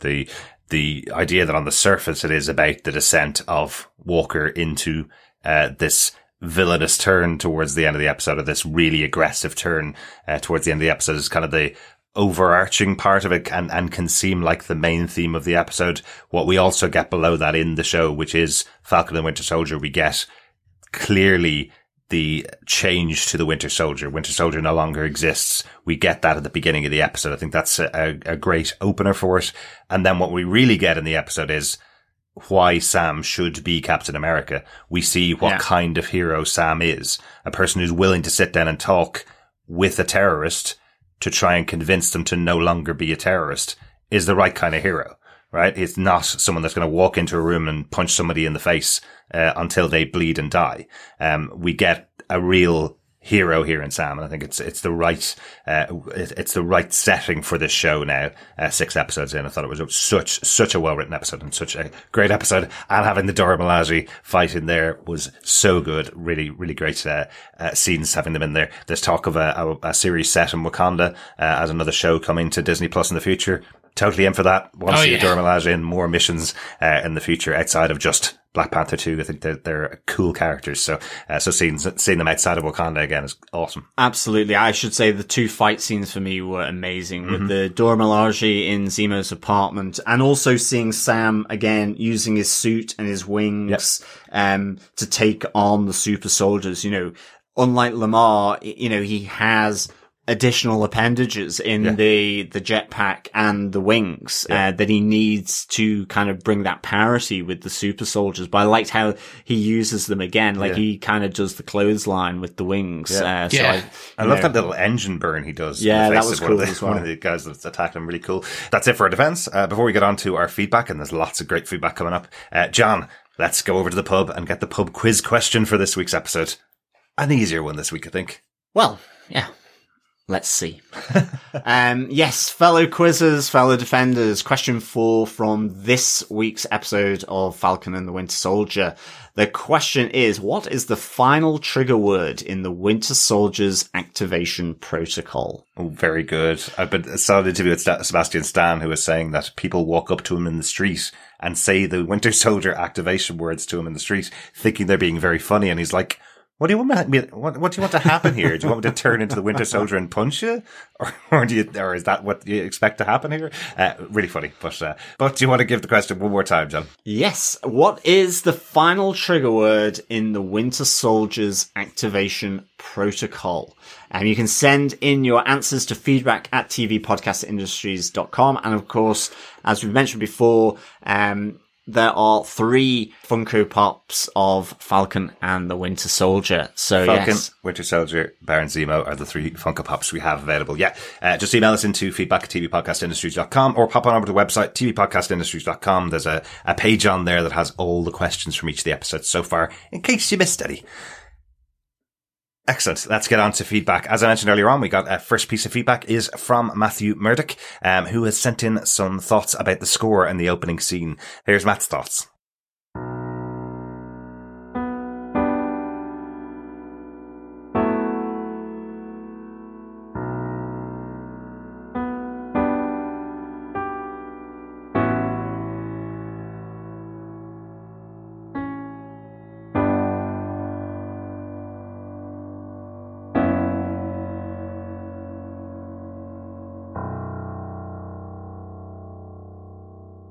Hello, boys. Matt here again. I was so gut punched with emotion in that first scene that I literally had to pause and just sit there for like 5 minutes because it was such a great character moment. Something that we really needed to see. I didn't realize we needed to see it, but we totally needed to see it. And as usual, one of the things that I always point to make emotional moments like this so much better than they would be just by themselves without any score is the score. First of all, let me just say that the fact that they included some of Ludwig's score from Black Panther, or at least some of the themes from there with the Wakanda stuff, that was absolutely fabulous. But the way this piece of music for this big scene with Bucky worked for me was the fact that there was so much tension in it because you never really got away from the root of tonality being in every chord. And then the chords got bigger. The bottom got lower. The top didn't really get too much higher, but the complexity of the chord within got bigger. It's almost like Bucky is reaching within himself in order to find the courage to resist the words. And that was just an amazing moment, and the score really helped it. There was a lot of tension, as I said, in it because one note went with every chord. And that was the note that centered everything home. This note. And the shape sounding bigger was a result of the bass line going down and the top not really changing, but that still made for bigger spaces, which, again, I think represents going deep within yourself, at least for this particular scene. But just to look at the shape, it sounds like this. And the third thing that made it, of course, so beautiful is the fact that it's so drawn out and that these shifts that happen make every chord count, just like every moment that Bucky is able to resist count. Anyway, super enjoyed this episode. This feels like a 5-hour plus movie that they're making here. just one long stringed movie, and I love it. Hope you guys enjoyed it too. Take care. Thank you so much, Matt, for that. Yeah, first of all, I love having your feedback, your voicemail feedback on the music and the breakdown of it, because agreed with you. I didn't take the break during the Winter Soldier scene, but it's still one of my most favorite aspects of that opening, or any opening. And yeah, this 5-hour film, it's just amazing. I can't wait to see more. Yeah, thanks so much, Matt. I love the thoughts on the tunes that you give. And yeah, that whole opening scene just was filled with so much emotion, that internalized struggle. And it's hearing about how the score kind of draws that out as well. Is great. I also like the little Wakandan snippets as well through when the Dora Milaje show up in the scenes as well, just as that little sort of thematic nod to Wakanda. Absolutely, it really does have that kind of feeling once you hear that little beat. That feeling that one of the Wakandas is going to come on screen is always really, really cool. Thanks so much for that, Matt. We also got an email in from Jimmy Urin called "Feedback at Last." He says, "Hi guys, great to be back and listening to your podcast after arriving somewhat late to the Disney Plus party. I'm working my way through WandaVision to dodge any potential spoilers. A quick word on that show first. 2 of the Avengers I had least interest in from both films and comics, recreating sitcoms I had mostly never watched. Gave me fairly low expectations of the show, but I have to say I was pleasantly surprised and ended up binging most of the 25-minute episodes. I particularly enjoyed Catherine Hahn's performance, but enough about that show. On to Falcon and the Winter Soldier. Being honest, I was not sure how well Falcon and the Winter Soldier would go either. These 2 characters having had fairly limited time on their own in the past, but of course I should have had more faith in Marvel going by the first half of this season. Other than that spectacular opening scene, which was more impressive than most movie finales, I did find episode 1 a little bit slow. As interesting as it is to see inside the real lives of B-list superheroes, some of the boat and bank scenes felt a little slow for a 6-episode season, but perhaps they will pay off as the season continues. Really not liking the look of New Cap, although I'm sure that is the general idea. Getting the 2 leads together in episode 2 really stepped things up for me, adding some fun interplay, especially that face-to-face psych session, which was loads of fun and showed both characters' range of comedy. Whenever I think about Marvel military PTSD type stories, it inevitably takes me to the Punisher and Jon Bernthal's incredible performance. So it did make me wonder about a potential future cameo. One can only wish. But for me, episode 3 was where it really started to ramp up, with a range of locations to rival a Bond movie, a delightful Hannibal-style role for Zemo, which can only go one way in the long run, and some absolute ass-kicking from Sharon Carter, who seemed to have plenty of secrets of her own. Sprinkle in a Wakanda teaser at the end, and who knows where this will go next. Really looking forward to episode 4 now. I've not caught up yet with the later pods, but I'm looking forward to getting my quiz answers in soon. Thanks, Jimbo. Excellent. Great to hear from you, Jimmy. Yeah, it's interesting, isn't it? Given that the director of the show, Carrie Scoglin, did work on the Punisher series, will she call out to Jon Bernthal to come back for an episode here? A suggestion that he possibly was the shooter in Madripoor last episode, that he was the person at the sniper that we weren't sure whether it was Sharon Carter. There's been some suggestions that maybe that was Jon Bernthal over on a mission in Madripoor on his own as the Punisher. What do you think?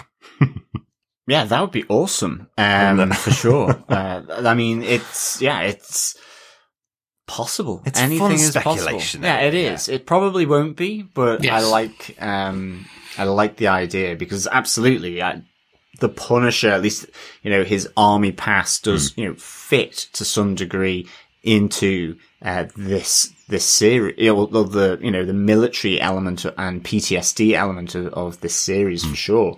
And we hope, Jim, that you really liked episode 4 as much as we did, because I think, whilst they don't stray too far, they're still in Latvia, in this episode, it does take you on an absolute roller coaster of a ride around Captain America for sure. Yeah, I do like the idea that Jon Bernthal, but it's a fun idea, because if he comes back, then you've got Charlie Cox and all of them to come back, and that's not going to happen. That would be awesome. I think it's only Daredevil that can take down John Walker. Yes. That would be good. Just a random Billy Club comes in off screen. We also got an email from Jerry with the subject line, John Walker, war criminal? Hey guys, the repercussions of the episode are tremendous for the MCU. John Walker has taken the super soldier serum and has become unhinged as the world watches on. The United States will spin this as Walker stopping a terrorist. Maybe. We learn that John Walker may have been a war criminal for the things he's done in the past. Will John Walker survive by the end of the show, or will we see Zemo kill him to protect Sam? Jerry in Niceville. Thanks for the email, Jerry. I think the opposite. I think the United States are going to just basically cut all ties with Walker. Disavow. Mm-hmm. He's gone off ranch, off reservation. Yeah. Because essentially it's the title of the thing, the world watching on, and this is the type of thing, the brutality of the United States, of their symbol in Captain America. They cannot have him being bloodied, literally, by someone else. So, I think I like the idea that they try and spin it as him, but I think it's more the opposite. I think they're going to end up disavowing. Yeah, it's interesting, isn't it? Because he's also taken the super soldier serum, I guess, without any authorization from his superiors, unless there was something, in that they said, if you go on this mission, if you get the opportunity, take it. But I mean, we don't know that. So at the moment, it just seems like he has effectively broken orders. And so even that, I guess, is some court-martialable type of offense. Exactly. So be really, it's really interesting. Yeah. Thanks, Jerry. And much like Bucky has his list of people he has to apologize to, I think this just put Walker onto Zemo's list of people he has to kill. Oh, not another super soldier now that I have to add to my list to kill. So whether it'll be to protect Sam or not, I think Zemo will have him in his sights now as the episodes go on. Thanks so much, Jerry. Next email in from Chloe Kalstad, who says, hello, Captain America is officially a supervillain. I loved how Sam wanted to talk Carly instead of using force first. We need more of that in real life. But then attention seeker wannabe Captain America ruined it. I thought there was would be something more with the candy that Zemo gave the kid, because who takes candy from some random guy singing a creepy song? I'm still curious about Sharon and what she is actually a part of. I wish the episodes were longer. Doesn't seem like Captain America or John got the kind of attention he wanted. Also, hope you read my previous email because I forgot to send it last Friday, from Chloe Cordero. Chloe, thanks so much for sending in your feedback. I did get your email on Saturday just after we recorded, so I unfortunately couldn't put it in to the episode, but really good to hear your thoughts about this episode. Yes, thank you so much, Chloe, for that. Captain America's a bad guy. Woohoo! Yeah, absolutely. Thanks, Chloe. Definitely, he didn't get the attention he wanted, and he's literally thrown his shield out of his cot and into the face of a relatively innocent person in Nico. Definitely, yeah, much more innocent even than Carly. So yeah, a little shout out to the Fantastic Geek podcast and actually their listeners, because they've been coming up with other names for Captain America, like Captain Faux America and Captain B America, which is one of my favorites for it. So you don't have to call him Captain America, because he's definitely not Captain America now. And now he's Captain Killer. He's US agent. Yeah. And I forgot about the creepy song, actually. It was Baba Black Sheep, wasn't it? It was. Yes. I didn't realise that was creepy, because it just feels creepy because he's walking up with a bag of sweets to children. It's I remember having that sang to me as a kid. I guess it's some kind of precautionary tale about something or other. It's kind of in the same way as nursery rhymes and what have you. I don't know. Baba Black Sheep. Have you any wool? Yes, that's your rocks. That's it. No cautionary tale. Just a couple of rhyming couplets. Yeah. That's it. That's it. Our next piece of feedback comes in from Eric Zaid. He says, another great episode. I love the week by week release schedule, but oh man, do I wish I could get to the next episode right now. Just wanted toss out a couple of ideas for you. John did cut that guy's head off, right? Not a good look. A very heavy-handed way to telegraph the full heel turn by Marvel, but effective. Also, I couldn't help but notice the similarities between Zemo and the White Witch from Narnia. Turkish delight, bribery, sowing division with kids. That was a really creepy scene. Finally, my theory on the power broker was Sharon, but on a rewatch, I'm sure it's Zemo. Anyone who dances like that does so with the confidence that everyone there works for them. Just kidding. I'm sure it's Sharon. Thanks for the show, Eric. The memes about the dance from Zemo have been fantastic all week. They released a full hour-long clip over on YouTube. If you didn't get to see it, go check it out on YouTube. It is literally just a longer version of the scene we saw in the episode. It's about 45 seconds, looped for an hour, and it's hilarious. Yeah, thanks, Eric. I certainly just thought he had probably caved in the Flag Smasher's head rather than decapitated him. But I guess both aren't really a very good look either. Because I guess it's a bit too far for his head to kind of roll down the steps, kind of a la French Revolutionary guillotine type thing. I don't think we were going to see that on screen. No, I don't think so either. But yeah, thanks, Eric, for the feedback. Parthenia Locklear, her email says, I had a lot of little complaints throughout this episode, but none of that mattered once the last 20 minutes played through. Loved the Dora Milaje coming through and kicking butt. I kept that PG. I saw that coming. They kicked the cockiness right out of New Cap, but hey, Sam warned him. Mm-hmm. Absolutely. Oh my, and the beautiful touch of death that she gave his arm. She brought the wolf down to a pup and put him in his place. Mm-hmm. Absolutely. Eject button here. Even though Carly has clearly crossed the line and there's no turning back, the writing still makes you understand her struggle and her goal. I thought the scene with Carly and Sam was great. Very well written. Mm-hmm. Walker losing his partner, well, that was inevitable. They clearly needed something to push him over the edge. And he was already struggling with the jealousy, the hate, his insecurities. He was a ticking time bomb. I do hate that his partner had to die that way. I liked his character. Mm-hmm. Yeah, he was I think Lamar was kind of the good angel on John Walker's shoulder, really, to some extent. So I think, definitely agree there, Parthenia. Parthenia continues, this ending was wicked, and I loved every minute of it. I knew that he was going to go a little mad, but I did not think he was going to shield him to death. Mm-hmm. But gotta love the imagery, the blood all over the shield. He's definitely no Steve Rogers, and the serum showed exactly who he really was, and I think Carly knows she is mucked up. I think this was my favourite episode so far. I think this is the first episode that has me feeling excited for what's next. Good stuff. Okay, guys, take care. And no one asked me, but yes, I do defend this episode. Excellent stuff, Parthenia. So glad that you defend this episode. Absolutely. Yeah, I mean, it is...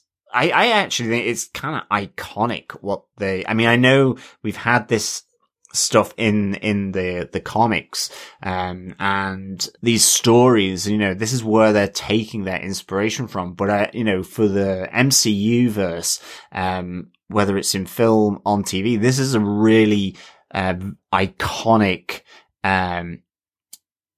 just last 20 minutes, I guess, really with what happened. And it built so well, as well. So yeah, completely agree there, Parthenia. Absolutely. Thanks so much, Parthenia, for your feedback.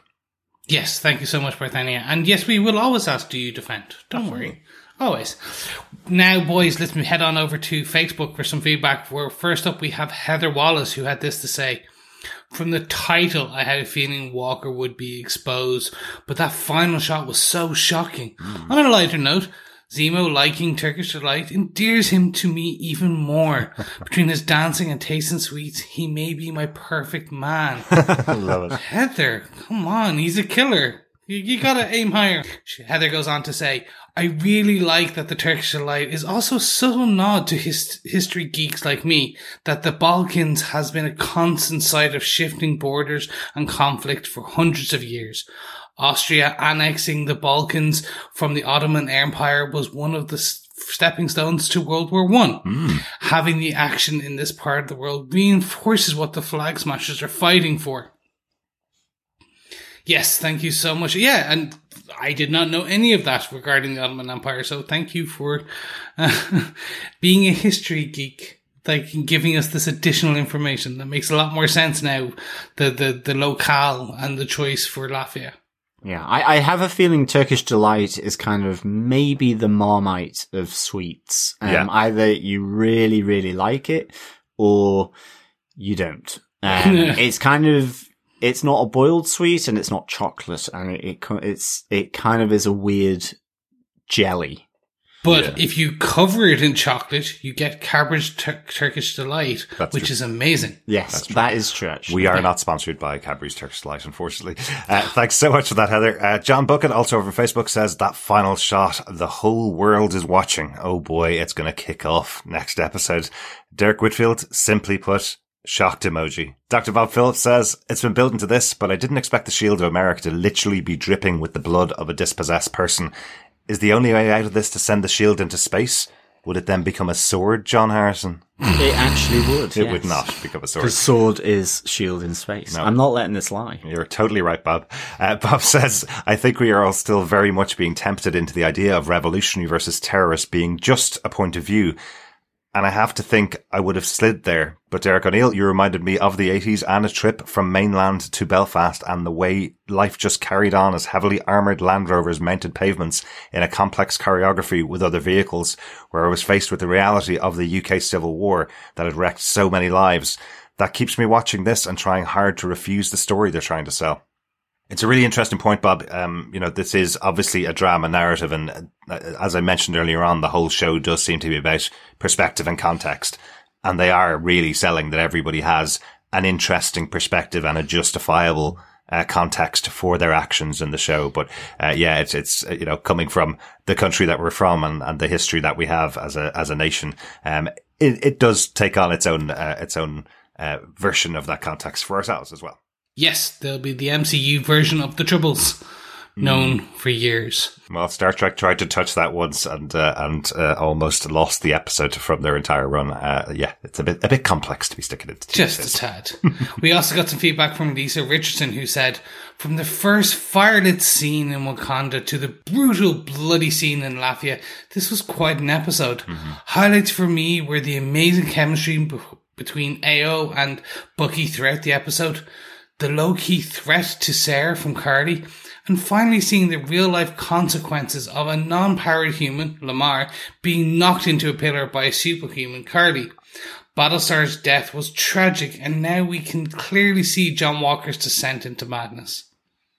Yeah, again, as you said, it's the real-life consequences of a non-powered human. Mm-hmm. Yeah. Well, you could say the same. Technically, Sam is non-powered, but he's got the wings, so it's that kind of like Battlestar was essentially just a guy with a bit of armor in a battle armor. That was absolutely, yeah, exactly. I like Lisa's mention of the low-key threat to Sarah from Carly. Is Carly Loki? Yeah. Thanks, Lisa. Mephisto. Well, yes, and the Flag Smashers have been able to do what the Cylons haven't for a long, long time. Take out Battlestar. Yep. Exactly. Yep. Thanks so much, Lisa. Kelly Resenda says, well, that escalated quickly, and we have more bloody violence on Disney Plus. What? So, yeah, absolutely. A bit more blood, a bit more violence on Disney Plus. Shocking, they are Kelly. pushing the envelope here. Yeah. Jeff Childs also says, get this man an Emmy. Nice. Sebastian Stan was amazing in that opening scene with Ao. With no words, you could see all of the struggle and anguish in his face as he fought to be finally free of his programming. Mm-hmm. Absolutely, Jeff. I think it was a really strong, intense opening there, and I just could not agree with you more, from the music to just Sebastian Stan's internalizing of whether he may or may not become the Winter Soldier again as Ao delivers the trigger words. Really, really good. Yeah. Thanks so much, Jeff. Brandy Elise Anderson says, while rewatching this episode, I was amazed with the character comparisons that took place. I'll start with the two most powerful scenes. The episode was end-capped with 2 scenes depicting the characters overcome with raw emotions that stemmed from fear. Bucky has a positive release when he is consumed with relief and hope, while Walker's is definitely a negative outburst as he is consumed by rage. While Walker's movements at the end of this episode might have mirrored Steve's movements at the end of Civil War, his actions definitely did not. First, Steve didn't go for the kill shot, to the relief of Tony and all his stands. But what Walker and Steve did after was even more telling. Steve put down the shield. The 2 men who died at the end of the episode were the only 2 to compare Carly to Steve Rogers. It has been said this whole series, Steve Rogers equals idealistic America and John Walker equals realistic America, hits home when a character who grew up loving Steve Rogers and what the shield stood for, only to be killed by that shield. Sam not being interested in taking the serum shows why Steve chose him. He's a good man, and Steve said he trusted in people. I need more information on Sharon Carter. Why were her knuckles bruised and scraped, as well as the cut she had on her lip? So many questions.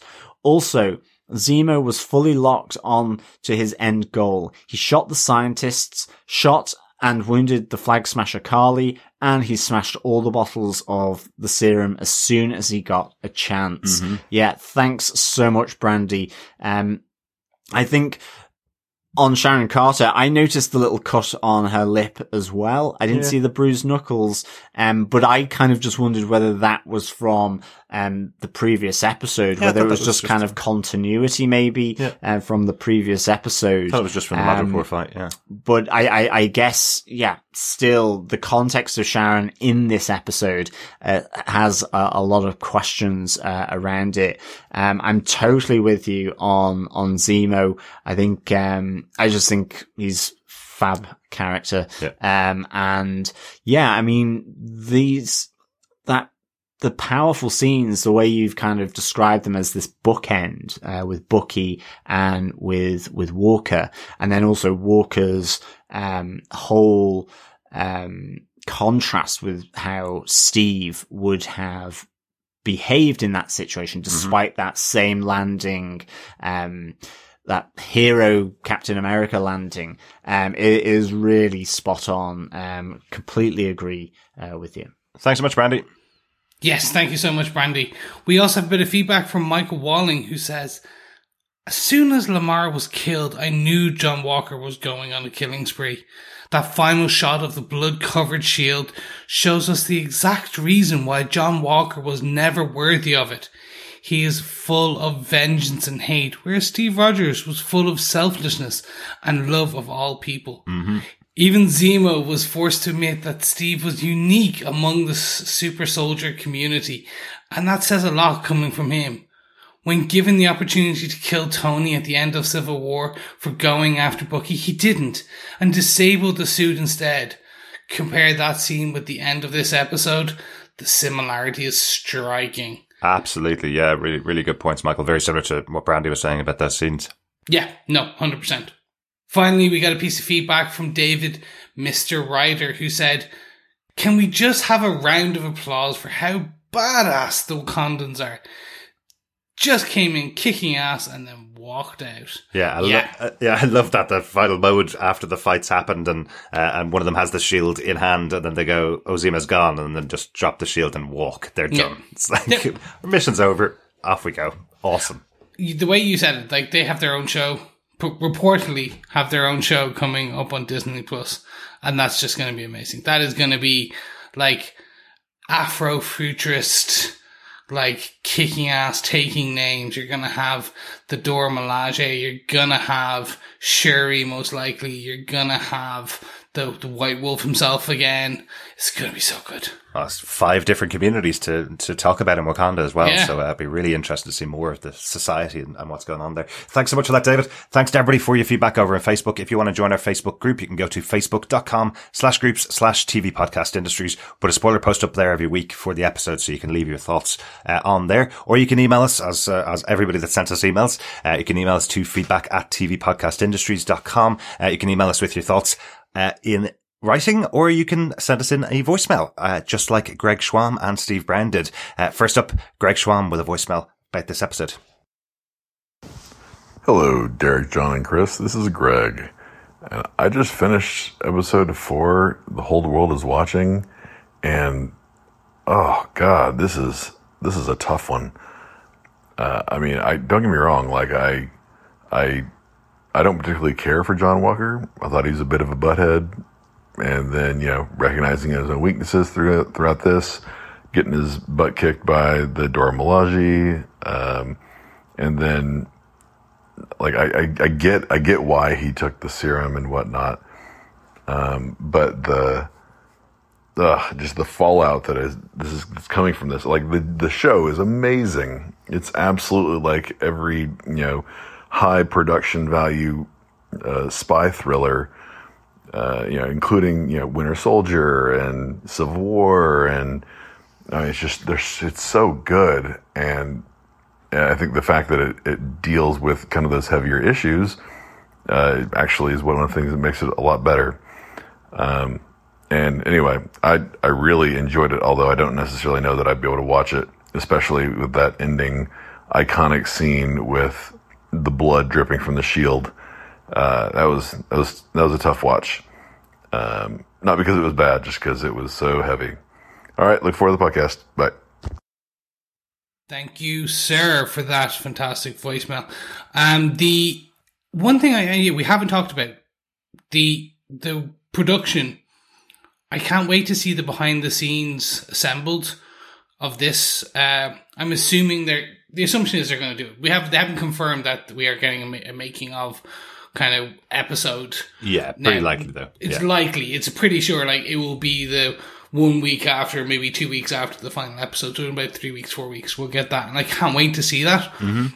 Just to see, again, the production, the discussion on the costumes, everything, the sound, the deep, they're going to have to do the globe-trotting location spotting kind of one discussions, and like when they filmed, like I'm assuming they actually filmed in Riga for this. But I won't know. I think so. Yeah, I think there was a lot of travel around the world, and I know they definitely filmed in Eastern Europe for a lot of the scenes and a lot of the filming. Because remember, this is the one that got caught by COVID when they were filming, so they had to stop because the cast couldn't travel from home to the locations. Whereas WandaVision could continue because at least it was in the US, so they were only under the travel restrictions within the US. This show is globetrotting, so they had multiple countries to actually navigate their individual COVID restrictions. Thanks so much, Greg, for your feedback as well. Yeah, absolutely. You're totally right. The final moment of this does feel really weighty and feels as powerful as the bigger moments within Civil War and Winter Soldier. I could totally see that. Yeah, thanks so much, Greg. We also have a final voicemail from Steve Brown. Wow. Now that was an ending to an episode. I said on panels last week that there wasn't any much blood in this, and you guys correct me that we did see blood when Selby was killed, but now we've got blood on the shield. Wow. Hey, Derek and Chris and John and Steve. This is for the latest episode of Falcon and the Winter Soldier. I just finished the first watch of it, and wow, I am just blown away. A couple real quick things. I was surprised that Walker took the serum because I thought maybe he would hold on to it so they could test it and make more. And the death of Lamar, I'm assuming he's dead. I mean, we'll find out for sure probably next week. Wow. And just what that sent him on as a journey for him. And I'm kind of leaning towards, you guys might be right. Sharon Carter might be the power broker. It does seem, and also we need to find out, we haven't been shown yet who Carly is getting her information from, because she got all that information about Sam's family very quick. Okay, I can't wait to watch it again. I think I say this every time, and I can't wait to hear you guys talk about it, and I can't wait to talk about it with Mark on our podcast. All right, talk to you later. Thanks for the feedback, Steve. Yeah, looking forward to hearing your thoughts over on Panels to Pixels as well. Yeah, that is a really shocking moment at the end, isn't it? I loved how our feedback has tended to be either people looking at the full episode or people going, I had thoughts about it and then the end happened and everything went out of my head, you know? If you'd recorded me immediately after watching the episode the first time, I probably would have sounded exactly the same as you did there, Steve. Yes, thank you so much, Steve. I'm glad more and more people are starting to fall in line with my Sharon Carter is the power broker theory. Oh, it's your theory now. Yeah, it's my theory. I'm taking credit for it 100%. I think it's the TV podcast industry's theory. Okay, we'll take it as that. Although I may have edited it to make it sound like it was my theory, of course. Okay, so our theory, the royal we, the royal R, They have one more episode. So essentially, there's two ways that it will go. It will either be a surprise ending where it will be a big reveal. The power broker is Thunderbolt Ross. The John power broker Bernthal as is the Punisher. Yeah, it has to be that level, or it's Sharon Carter. It's and Sharon Carter is working for the power broker, or she at least knows who the power broker is, and has been like the way she was walking purposely through. It has to be more than likely either she is second lieutenant to the power broker or she is the power broker. And if she is second lieutenant, it needs to be an OMG, holy mother. This is like, can you believe that that's who the power broker is? Exactly. Because if it's just Joe Squabs from Madripoor, you're like, huh? What? Who the hell's that? Like, although equal opportunities, if Joe Squabs from Madripoor does get it, then fair dues to him. Me. Obviously, deserve the role. there is part of me as well. I know it's definitely not going to be the case, but just because Hawkeye went on a bit of a rampage in Southeast Asia, that I guess put the fear of God into most of organized crime there. That for some reason I could see him as sort of coming back and kind of just going, "This is mine. This is mine. Right. I'm the power broker." And if you've got anything to say, you'll have a bow and arrow pointed at you. I like it. Hawkeye, the upcoming series from Disney Plus. That's how it ties into Falcon the Winter Soldier. It won't be. I know that, but it's just because he did the whole cutting a swathe through Southeast Asia with the organized crime. I guess he must have visited Madripoor at some point. I'm sure he did. I think everybody in the Marvel Universe has to visit there at some point. There are rumors out there, but I'm not getting taken in by them after the rumors of the massive character supposed to appear in WandaVision episode 9, and turned out to be Paul Bettany, playing another version of himself. I'm not taken in by any of the rumors about what's out there, but looking forward to the next two episodes. Thanks so much once again for joining us for our coverage of Falcon and Winter Soldier. We'll be back with episode 5 next week, also covering Invincible and Pennyworth as well. So loads and loads of podcasts still coming out from us. Thanks so much for joining us this time. Talk to you again next time. Bye-bye. Yeah, thanks so much, fellow Defenders, for joining us. It is a pleasure, as always, chatting with you. All things Falcon and the Winter Soldier. Remember, keep watching, keep listening, and keep defending. Bye.